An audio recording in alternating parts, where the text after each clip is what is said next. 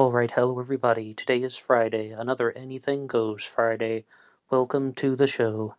Recently on the channel, I did an episode called True Crime Talk Radio, which was reminiscent of something from 2019, where I did an episode called Serial Killer Talk Radio, and that one had a follow-up called More Serial Killer Talk Radio. It was back in the days of the more pure podcast format, where there was just the black box and those wonderful pink bubbles on the screen, something to keep people engaged while they were listening along to Black Box Online Radio. And in fact, that episode, More Serial Killer Talk Radio, became one of my favorite episodes that I have ever recorded, especially being able to discuss the material coming from many different cases at once, looking at the similarities, the commonalities. How does humanity function? Just asking and answering that question, and that episode is part of a new playlist that has been made available here on Black Box Online Radio. Just some of those similar episodes from 2019, and that is included. Here you'll find a link to that. The best way you can support this channel is just by listening to some more content. I mean, not asking for any kind of donations or anything. Yeah, there's a Teespring page now, and you can see the t-shirts that are available. Almost all sizes and colors are listed, but that's not the real way to support the show. The real way is just by checking out some more content. If you like what you hear, you can share with your friends and family, anybody who is interested in the true crime world, but mostly just have a listen and leave some comments below. Continue the discussion. So I would like to begin with something about the Zodiac Killer, though, because somebody left a recent comment talking about the Zodiac Killer suspect, Earl Van Best, even mentioning him as a prime suspect. Earl Van Best Jr. is the subject of Gary Stewart's book, The Most Dangerous Animal of All, and in addition to the playlist that I was just talking about, I also have a playlist on The Most Dangerous Animal of All by Gary Stewart and Susan Mustafa, and it's one of the few times when I'm actually telling people, please do not buy that book. I implore you, I beg you, please do not buy that book by Gary Stewart. Everything you will want to know about Earl Van Best as a Zodiac Killer suspect is in those episodes that I did. It's a 9-part book discussion. And of course there's the FX Hulu documentary series on Earl Van Best as a Zodiac Killer suspect. But when I said everything you want to know about that book is in those episodes, I get into a lot more of the early life of Earl Van Best, which Gary Stewart talked about in his book. I mean, it's not even an honest attempt at putting across a convincing Zodiac Killer suspect. I would highly doubt that anybody associated with the publication of that book even thought that Earl Van Best was the Zodiac Killer. Susan Mustafa, the co-writer, by her own admission, said they wrote a biography of Earl Van Best and then they just paraphrased the police reports. In the book discussion, I referred to it as taking Robert Graysmith's narrative and the Zodiac letters and then just paraphrasing that, but her admission was it was actually from the police reports. And you'll find very cheap sentences like, Earl Van Best drove to Lake Berryessa. This time he decided to wear a hood. I mean, Earl Van Best almost certainly was not the Zodiac Killer, and it's highly likely that he wasn't even in the country at the time of the murders that took place in 1969. It's likely, but not proven, that he was in Austria. His third wife, Edith Koos, was actually from Austria, and they bonded over their connection of the German language. That's also how Earl Van Best bonded with his closest friend William Lomas. So Earl Van Best is a fascinating individual, and there was that one question once, if you could have a 10-minute conversation with any serial killer, who would it be? I was tempted to put Earl Van Best at the top of my list, except for the fact that he most likely didn't kill anybody. He has been accused of being a serial killer, but Earl Van Best was a different type of criminal. He was involved with a crime spree that was dealing with forgery, as well as abduction, perhaps even kidnapping, because his second wife was Judith Chandler, who goes on to become the mother of Gary Stewart, Earl Van Best's biological son. Judith Chandler was 13 years old when Earl Van Best met her, and they used to go to this place called Herbert's Sherbert Shop. Excellent name, by the way. And then a certain reporter named Paul Avery latched on to the story, and he began writing about it, calling her the Sunday Bride and calling it the ice cream romance, and they ran off to Nevada and actually got married, even though Judith Chandler was underage, so the marriage had to have been annulled. Earl Van Best was married at least 3 times, and He was someone who seems like a person of above average intelligence, definitely a Machiavellian figure, but somebody who thought that he could weave around the laws of society because he was so intelligent that they did not apply to him, or at least that's Gary Stewart and Susan Mustafa's assessment of him. But I have numerous episodes about Earl Van Best. If anyone would like to look at things that are not in the playlist, some standalones, even an Earl Van Best Q&A, I don't believe for a second that he was the Zodiac Killer. And in fact, I just have to say it again. I beg you not to read that book. You can find all about it here on this channel, as well as looking at some of the other commentary sources.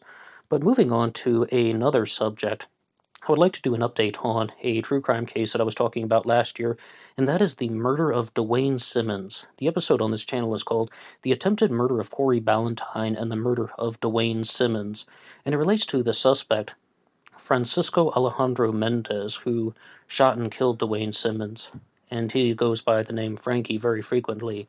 They were actually out celebrating Corey Ballantyne being drafted by the New York Giants, and it turned into a moment of tragedy where Ballantyne was shot in the hip, and his best friend Dwayne Simmons was murdered. And to the credit of the New York Giants, Corey Ballantyne said they were very generous with the rehab, talking about the physical rehab, as well as providing him with counseling following the murder of his best friend. Corey Ballantyne is actually now playing for the New York Jets.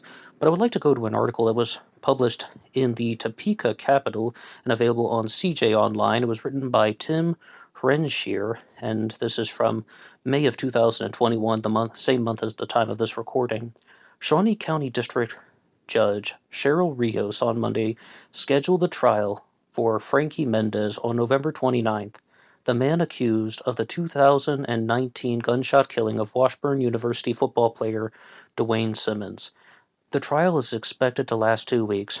Francisco Alejandro Mendez, also known as Frankie, is age 20. Rios also scheduled a status conference to take place September 7th, and a pretrial hearing will be on October 18th. Mendez wore wire-rimmed glasses and a Shawnee County jail jumpsuit as he appeared at Monday's hearing, accompanied by his defense attorney Shay Downing. Downing told Rios she hadn't been in contact with the district attorney Mike Kagay's office regarding any potential plea agreement in the case, though she anticipated they would have some discussion.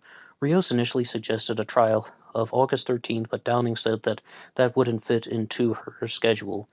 Frankie Mendez faces charges that include first-degree murder in the April 28, 2019 slaying near 1287 Southwest Lane of Dwayne Simmons and the attempted murder of his best friend Corey Ballantyne, a former Washburn football player who was drafted by the New York Giants only hours earlier. Simmons died at the scene, and Ballantyne survived after being shot once in the hip. He played the last 2 seasons with the Giants and is now with the New York Jets. So I understand that Frankie Mendez has pled guilty to this, but I was actually just listening to an episode of the Stones Unturned podcast. You guys know I followed that one, the one that's hosted by Thomas Henry Horan, and he did say something about first-degree murder and plea deals. If you plead guilty to first-degree murder, you still have to go through the trial, and I am totally not a lawyer, so that was the first time that I heard that, but it seems like it is quite relevant to these current events, and that's exactly what Frankie Mendez will do. And I'm going to follow this one simply because I hope that justice is served, and it appears that it will be, and it's an absolute tragedy. I mean, someone gets drafted into the NFL, and they're going out to celebrate, and then they get shot. There might be a little bit of confusion about the events that occurred, but this was one event where people were immediately throwing focus onto Dwayne Simmons and Corey Ballantyne, thinking that, all right, you got these 2 football players that are out celebrating. They must have been doing something wrong, right? But when I did the episode on the murder of Dwayne Simmons, it seems like the official narrative is some guys in a car, including Frankie Mendez, just approached them, and they started exchanging words. There was no, drug deal going on. There was no illegal activity done on the part of Corey Ballantyne and Dwayne Simmons. And after another individual who has been featured on the channel once, DeAndre Baker, got in trouble with the law, I saw somebody post in the comments section, after what happened with Corey Ballantyne and Dwayne Simmons, people should realize that just because some athletes are involved with something like a shooting or something like illegal activity, it doesn't mean that they are the source of that illegal activity. Paraphrasing, of course, but that's a general idea. The blame shouldn't immediately fall on them because they're athletes who are out celebrating and act like they've done something wrong. And this, it really appears that Corey Ballantyne and Dwayne Simmons did not do a whole lot to instigate the situation. Somebody saw them, and Frankie Mendez may have committed the crime in haste, thinking that he was going to get away with it, but it looks like he will possibly spend the rest of his life behind bars. However, that other individual, DeAndre Baker, I was talking about, he seems much more guilty of something, and I hope he has a fun time on the Kansas City practice squad. Okay, moving on to the next segment. I happened to just catch this one in the headlines, as I got a notification on my phone, and they were talking about how a criminal got arrested because he posted a photo of his hand holding a piece of cheese, blue cheese Stilton or something like that. I have no idea what a Stilton is. I'm really not one of those fromagerie types, but it apparently is some type of cheese, and the authorities were able to scan his fingerprints in the photograph, and they were able to arrest the guy. And I would like to go to this article here to help us out. This one was written by Rob Pichetta, drug dealer jailed after sharing a photo of cheese that included his fingerprints. A drug dealer whose fingerprints were analyzed by police when he shared a photo of his hand holding a block of cheese has been sentenced to 13 years and 6 months in prison. Carl Stewart from Liverpool, northwestern England, sent a picture of an encrypted device, sent a picture on an encrypted device of a block of Stilton he had found in an upmarket British grocery store, Marks and Spencer's. And the Merseyside police released this later in a statement. But the photograph was discovered by the police, who used it to analyze his fingerprints and identify Stewart. Authorities said Stewart's love of Stilton cheese led to his arrest. Don't really know what this is, so this better be a good type of cheese if this guy's going to jail for 13 years for it. He was jailed on Friday after pleading guilty to conspiracy to supply cocaine, heroin, MDMA, and ketamine to transferring criminal property, the police said. Stewart sent an image on EncroChat, an encrypted messaging service used exclusively by criminals that was infiltrated by the police in a major operation last year. What the hell is that? EncroChat. An encrypted messaging service used exclusively by criminals.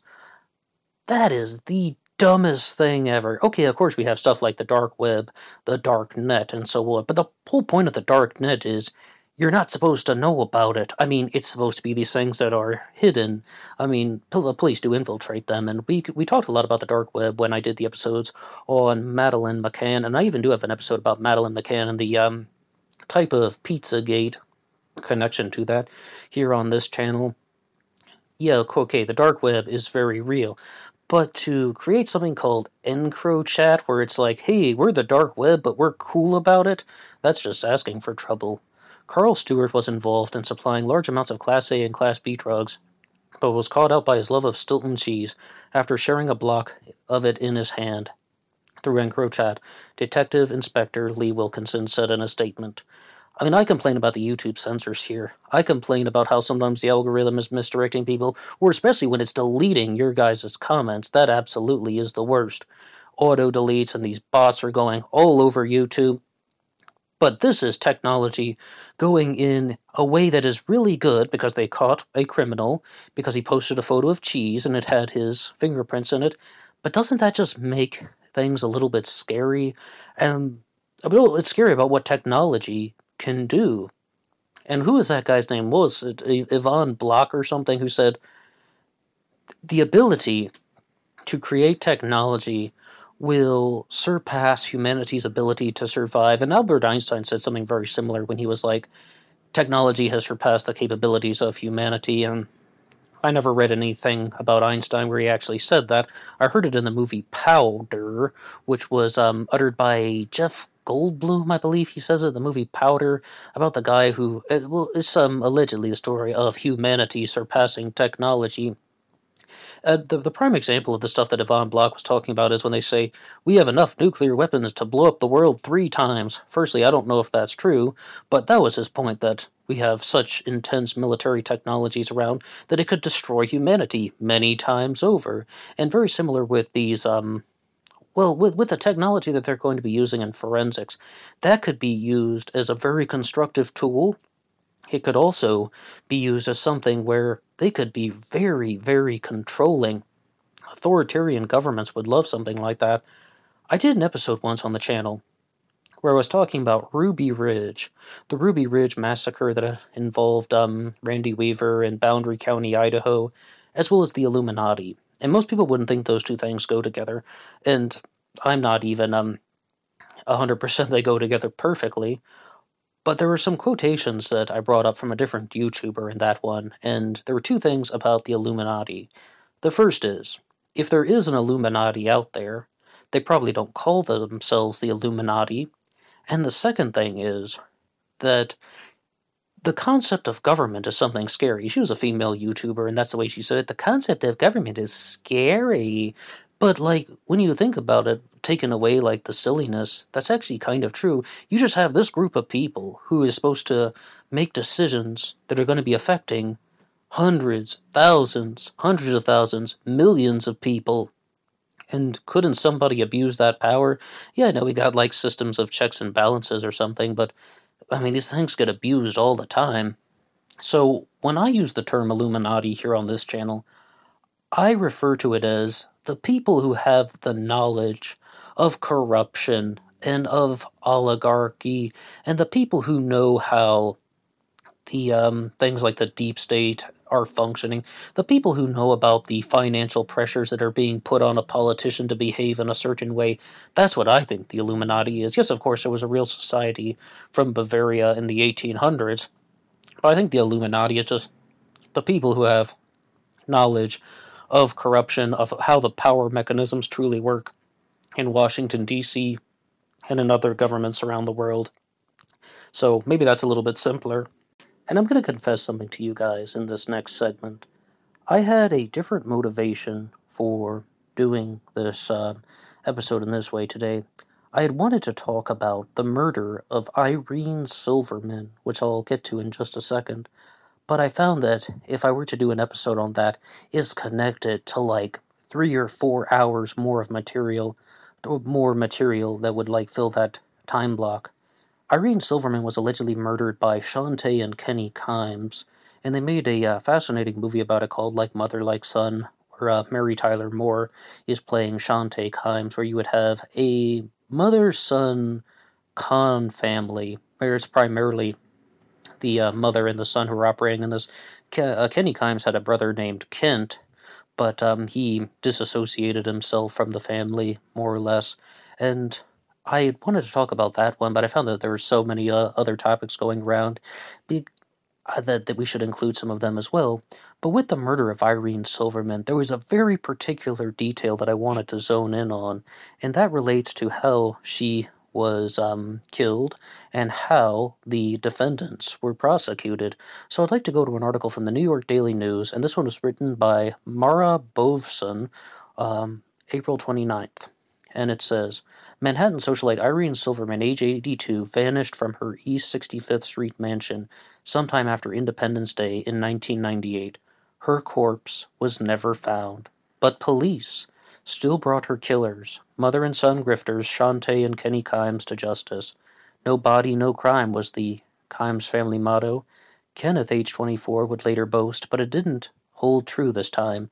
Silverman had no clue she was opening her door to death when she agreed to rent an apartment to a tall young man who offered to pay $6,000 a month for rent in cash.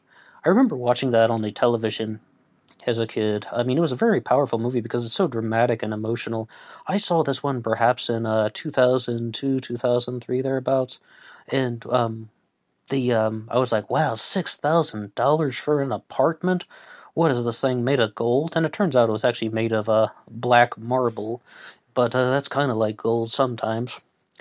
But the other thing that really did stand out is, like, if you watch that movie, Mary Tyler Moore is just going to be shouting, if there's no body, then she wasn't murdered. And like you see that in this quotation right here, no body, no crime.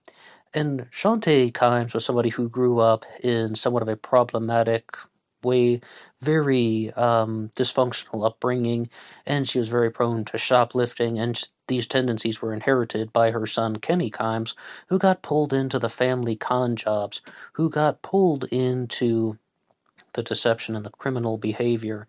And the reason why I thought that this couldn't be just an episode standalone on the murder of Irene Silverman is because Shantae and Kenny Kimes were connected into other murders, and I felt that the appropriate focus of that type of episode would be something on the murderous web of Shantae and Kenny Kimes. And I really wanted to even have just a segment like this that could actually focus on Irene Silverman, where she is renting out this room to Kenny Kimes, and he starts displaying very bizarre and very weird behavior, and she becomes very suspicious.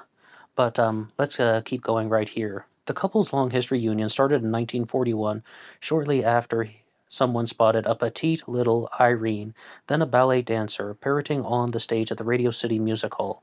In the years following, Irene would grow up to be the vivacious red-haired widow who became a socialite after the passing of her husband Sam.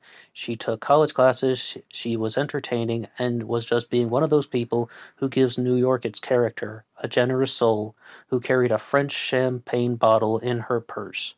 Across the country in California, an equally flamboyant but not so pleasant woman took notice, Shantae Kimes, who loved Cadillacs, diamonds, fur coats, and ensembles that enhanced her resemblance to movie legend Elizabeth Taylor. Like Silverman, who said she had been born above a New Orleans brothel, Kimes came from poor stock. Her father was a farmhand who abandoned his family. Her mother had been a Los Angeles prostitute. By the time the girl was 22, she had already had 2 ex-husbands and a son, along with a long list of aliases and arrests. 10 years after the first brush with the law for stealing a hairdryer in 1961, talk about a lousy crime, Shantae met Kenneth Kimes, a businessman, 18 years her senior. He also came from a poor background, the son of an Oklahoma farmer, but he made a fortune selling roadside materials to buildings, and then later on opening motels during the post-World War II boom. The couple was always in trouble. Frauds, thefts, lawsuits, and violence. Fires kept breaking out at their homes, followed by efforts to collect on insurance. In one bizarre case, Shantae attempted to swipe a $6,500 mink coat from a piano bar by simply putting it on and walking out the door. In the late 1980s, she went to jail for 3 years, her first time behind bars in a long criminal career, for treating Mexican maids at her homes in San Diego like slaves. And that's actually featured in the movie Like Mother, Like Son, where she starts assaulting a housekeeper with a hot iron, actually. Kenneth Kimes died in 1994, leaving Shantae and the couple's son, also named Kenneth, to fend for themselves. Crime was in the family blood, and Kenneth had a tendency toward violence, so he easily slipped into the role of Mama's accomplice. And with the murder of Irene Silverman, she would go on to vanish soon after the 4th of July celebration. Bear in mind, Irene Silverman's only connection to Kenny Kimes is being the landlady. Police picked up Shantae and Kenny a day later in their stolen Lincoln Town Car. Detectives found a 9mm handgun, hypodermic syringes, date rape drugs, and a treasure trove of forged documents containing Irene Silverman's social security number and the deed to her mansion. Evidence at their grifter trial was circumstantial. Still, with no body, no confession, and no eyewitnesses, prosecutors managed to get convictions and sentences adding up to 2.5 centuries. And yes, they ended up spending the rest of their lives in jail. The son of Shantae Kimes, the first one, Kent, he went on to write a book about it called Son of a Grifter. But, this is shocking on all cases all around, because even as a teenager, when I was watching this on television, I remembered one of the cards that they put up at the end of the movie, that the remains of Irene Silverman have never been located. And this is the defense that they're playing. That if there's no body, how do you know that they actually killed her?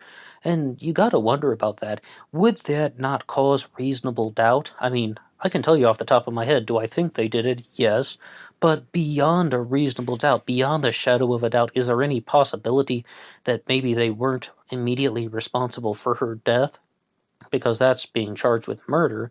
And the second issue is that, is this a case where someone has been treated unfairly? It's so hard to say based on the despicable nature of Shantae and Kenny Kimes, but you do have to wonder about that. And I think this also adds into the Well, just the things we were talking about how you can become fearful of the legal system. People can be convicted even if there is not hard evidence that they actually murdered someone. I mean, you could charge them with perhaps fraud, reckless endangerment, conspiracy to commit murder, or something. All of those things together would definitely get them life in prison once you add up all the consecutive charges and the consecutive sentencing, rather. But if there is no body, I mean, habeas corpus does often hold a lot of weight for many different jurors, but they were convicted on it. And make no mistake, I definitely think that they were responsible for her death, but how do you prove that in a court of law? Even without proof, people are convicted. It is thought-provoking in many different ways. And to talk about some thought-provoking elements of the true crime world, I would like to go on to something that was shared about Annika Erzberg and her cohort in crime. His name was Bob Cox. Annika Erzberg was convicted of being involved with 2 murders and sentenced to life in prison. It's what I call the stolen meat murders, and I have 2 episodes about that here on this channel. And Annika Erzberg was a Swedish national who came to the United States at a young age, and she developed a relationship with this guy named Bob Cox. And they found this scheme, if you want to call it, of stealing meat and then selling it to people, which I can only understand to be below market value. Like, they're even selling it to restaurants and such, but they have a stolen meat business going. And Annika Erzberg did something once where she's going into a truck to get the guy the stolen meat, but she's just the distraction, because then her boyfriend, Bob Cox, pulls out a gun and murders the guy. In short, they robbed him. Less than 24 hours later, the police are on their tail, they get into a shootout, and Bob Cox murders somebody else. Annika Erzberg is not the trigger person, but she's the distraction. When this police officer comes over to approach them, she pretends to be getting out her ID so that Bob Cox would have time to shoot the officer. And then later on they got into that shootout that I mentioned, and Annika Erzberg isn't being the trigger person in that either, but she's helping Bob Cox reload. She's the accomplice. She's the distraction. She is the accessory. But the whole ethical question surrounding that is, should she have been given life in prison for her actions? And I have to give a shout out to YouTube user Albert Forel, who wrote something on the episode The Stolen Meat Murders. And he says, "This is a very tragic story, but now, not then, 2 or more people can be sentenced to life for the murder of one in Sweden. It was after 3 bank robbers killed 2 cops, and they couldn't figure out who pulled the trigger, so obviously it can be changed when cops were killed over here. This was just a sob story because she was a woman. It wasn't like this happened on their first date. The Swedish authorities spent way too much time and money on her." As far as time and money goes, there was a very big effort to get Annika Erzberg extradited back to Sweden, because at the time she had served 28 years in prison, which was one of the highest prison sentences for any Swedish national. But I think that the reason people talk about this case is because of that ethical question. Should she have received life in prison if she didn't actually kill the person, but she simply provided the distractions? She helped a guy reload his handgun, and Bob Cox would go on to commit suicide, I believe. But I can agree with the part that there probably is a lot of intense focus on Annika Erzberg because she is a woman. I'm not going to pretend like things like that are not real, and people would be much more inclined to listen to her story. But I think it's the ethical question that has to be involved. And something important is where Albert Forel hit the nail on the head.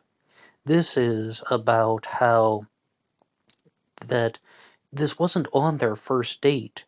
She was an active participant in this. They had an illegal operation going of stealing meat, selling it to people, and then one time they just had to escalate that to murder. It was a stolen meat murder, and then the police were onto them, so someone else was murdered as well. And then Annika Erzberg went on to experience some other tragedies. Her son died in a car accident, and the father of her son passed away from a heart attack. The shock of the incident of his son dying in the car accident caused him to have a heart attack and die. She was put into solitary confinement and just spending days upon days without anything, not even books or any material at all, and she contemplated suicide many times. But I just do have to go back to that. I think the reason why people want to zone in on this, and they want to ask that question, did she receive a fair punishment? And yes, she is out of jail now. As I said, she spent 28 years in prison, and then she went back to Sweden. The authorities brought her back to Sweden, and she actually has a TEDx talk about her story and about making decisions in life. But I would even want to ask you guys that one more time. Do you believe that somebody should receive life in prison if they were not the person who pulled the trigger?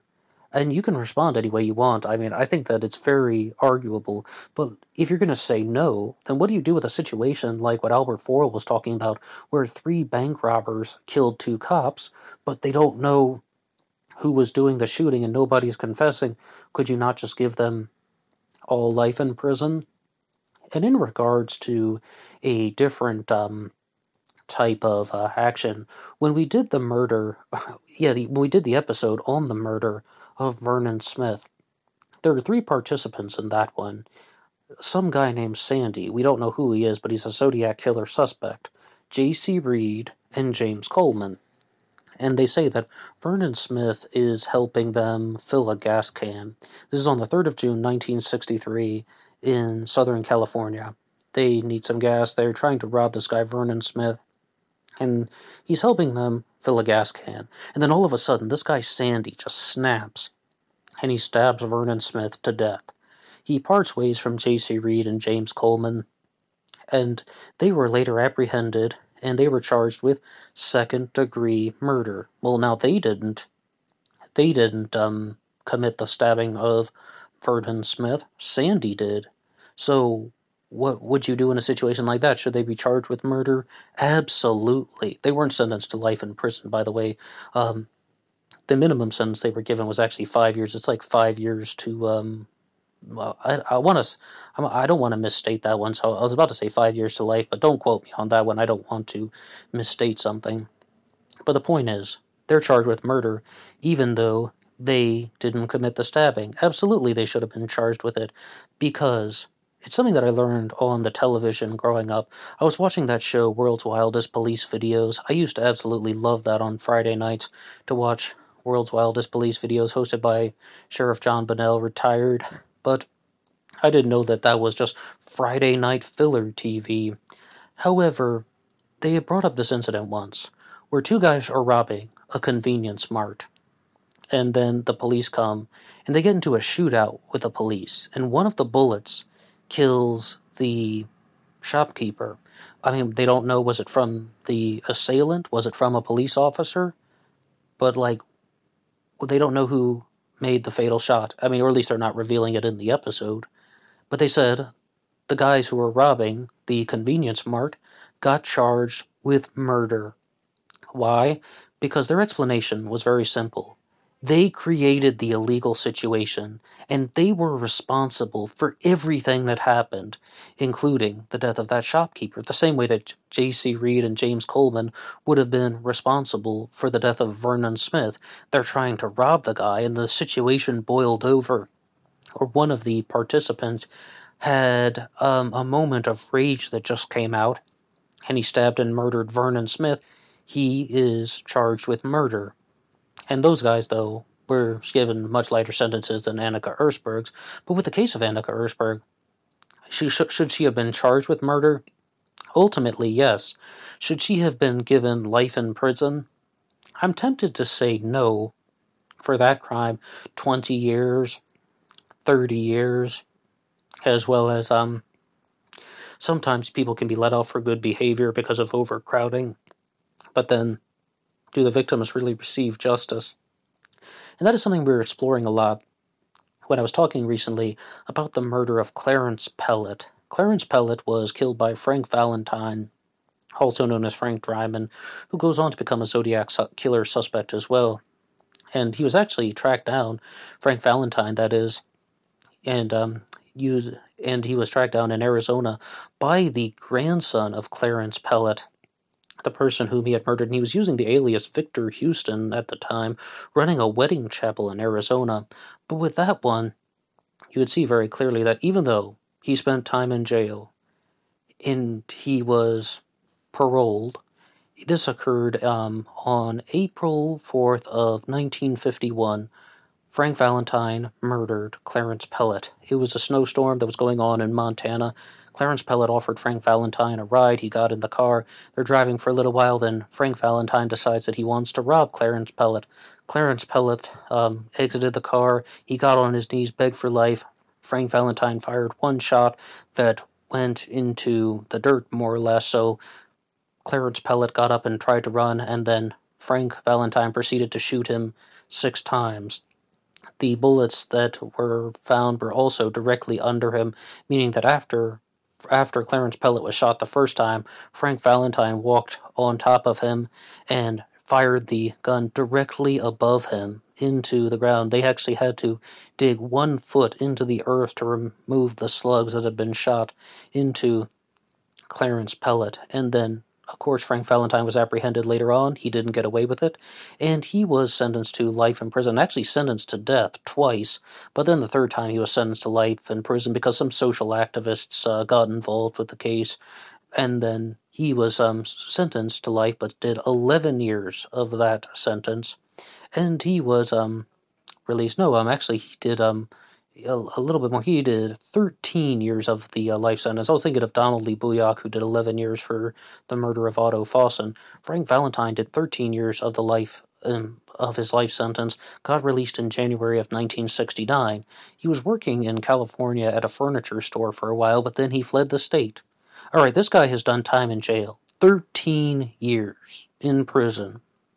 And then he ran away, became the longest-running absconding fugitive in Montana state history, and he was tracked down by Clarence Pellet, or actually Clem Pellet, the grandson of Clarence Pellet. His name is Clem Pellet. He's the author of the book Dastardly about this. And Clem Pellet is actually an oral surgeon turned private investigator since his work catching Frank Valentine. He found the guy in Arizona, and he simply did not show remorse for the murder of Clarence Pellet. Frank Valentine is simply saying, that wasn't me, that was that guy Frank Valentine. I'm now Victor Houston. And just because somebody has spent a long time in jail does not mean that they have been rehabilitated. Just because somebody has been paroled, it doesn't mean that they should have. I mean, with the case of Frank Valentine, absolutely not. The guy ran away.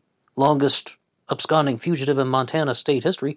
He didn't follow through with the terms of his parole, and he also had trouble remembering the name of Clarence Pellet, the man that he had murdered.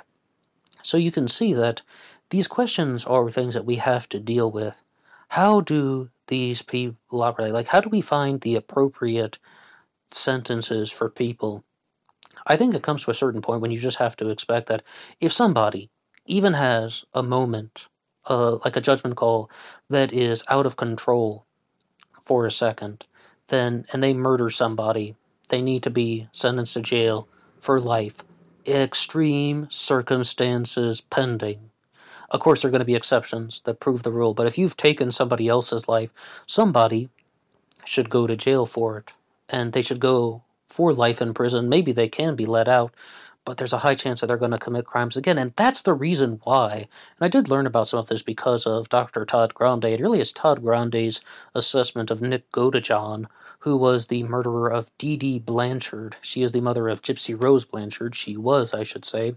Gypsy Rose Blanchard and Nick Godejohn orchestrated the murder of her mother, and Gypsy Rose was primarily the person who's doing all the planning, and Nick Godejohn committed the murder of Dee Dee Blanchard by stabbing her.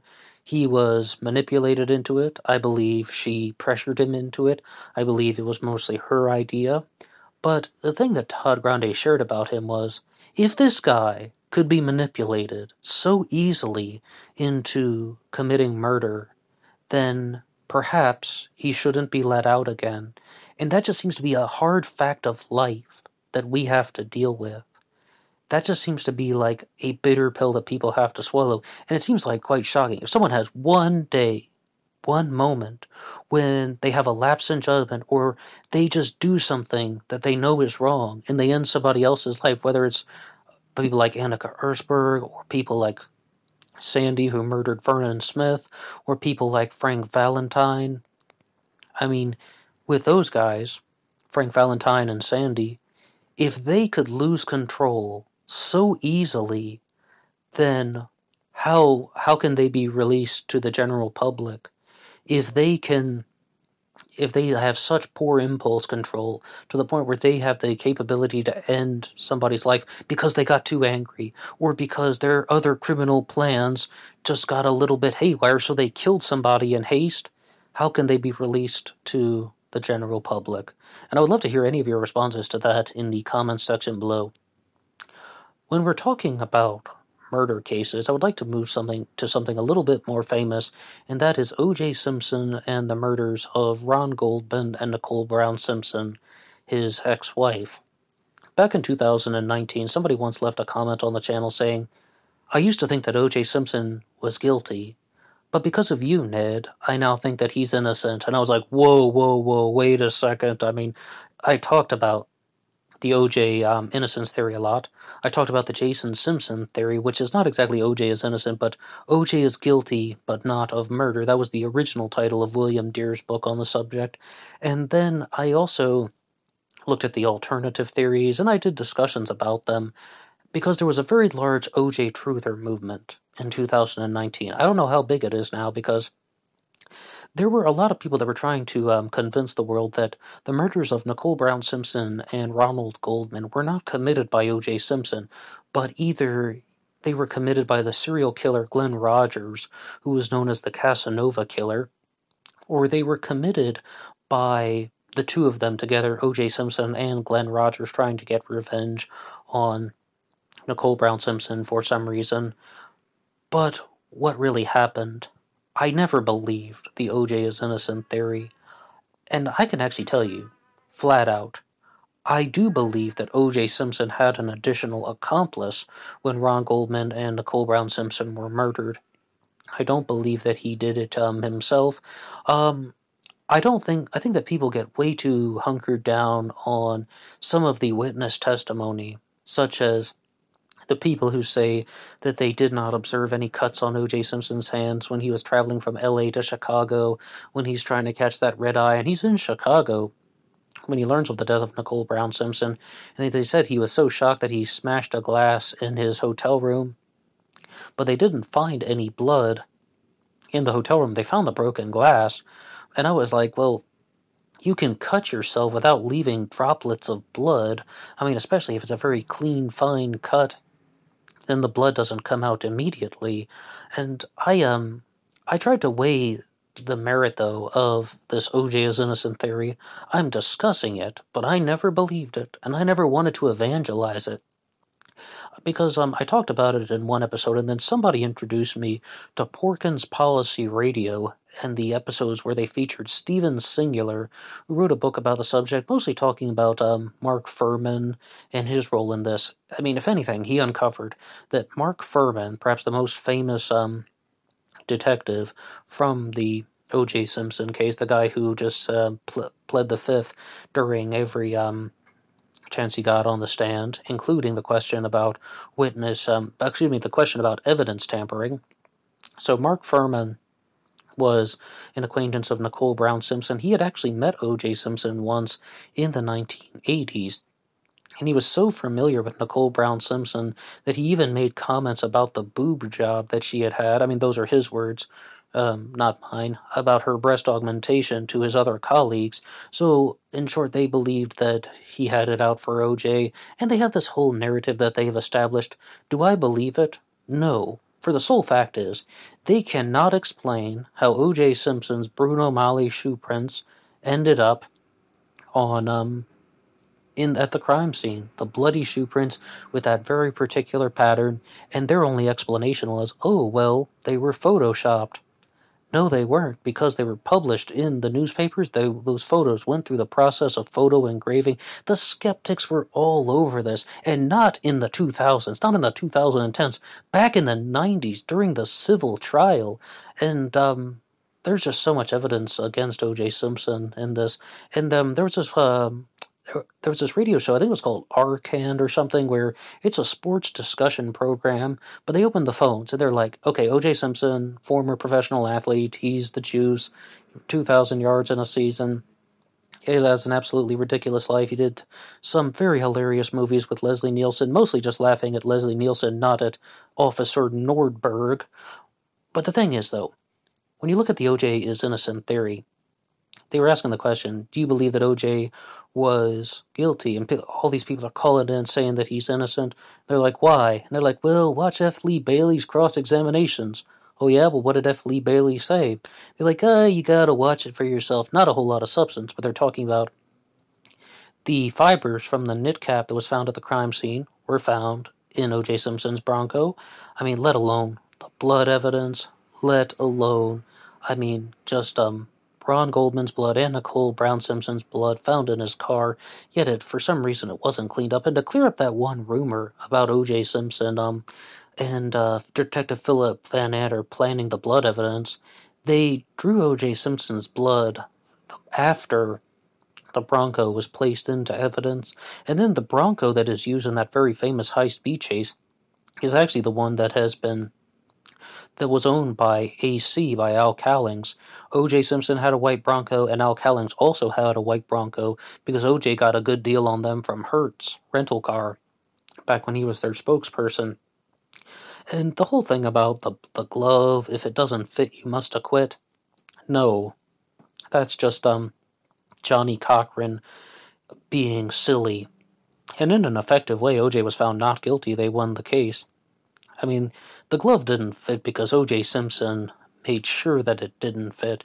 And as far as Jason Simpson going, all I have to say is, if you think that Jason Simpson, the son of O.J. Simpson, murdered Nicole Brown Simpson and Ronald Goldman, I would invite you just to watch the 6-part miniseries that was produced by Martin Sheen, where they dismantle that theory. I don't think that happened. I mean, could Jason have been the accomplice that I said? Oh yeah, I think O.J. Simpson and some unknown accomplice, and that could vary from being the getaway driver to someone who actually was walked out and he was holding the knife. By O.J.'s own admission, during the Judith Regan interview, he said that there's this guy named Charlie that was present. He said there were 2 people present. You might not believe that, but he said that guy was holding the knife originally and O.J. grabbed it from him. They carried the knife because it was easier to transport a knife across state lines. You didn't need a concealed weapons permit. And another motivation for O.J. being present at the house where Nicole Brown Simpson was murdered is some people think that they were actually going there to slash her tires. O.J. and Charlie, whoever that is, whether that's Glenn Rogers, Jason Simpson, A.C., somebody else. Maybe it is just a new friend that he has met. I don't believe I don't believe that any of them were the sole perpetrator. O.J. was there. He committed the crime, but somebody else was his accomplice, and there were 2 people exiting in the Bronco. So says me. I mean, I could be completely wrong about that. But yeah, a very big way to conclude the episode talking all about the O.J. is innocent theory. If you think that O.J. Simpson did not commit the murders of Nicole Brown Simpson and Ronald Goldman, please put your ideas in the comments section below. And if there's anything that you would like covered on the show, you can put your ideas down there too. Anybody can write the show at blackboxonlineradio@AOL.com. The show is on Teespring, and you can see any of the t-shirts that have been going up and down the screen. That is another way that you can support the show, but I would really love it if you guys check out the playlist with the old-fashioned Black Box recordings with the wonderful pink bubbles on there, some throwbacks from 2019 available. And you can also get me on Instagram, BlackBoxNid88. Send anything you want into the DMs, Blackbox Online Radio on Facebook, and my personal Facebook is in the description box here. Okay, I will see you on Instagram for the bonus podcast. Until next time.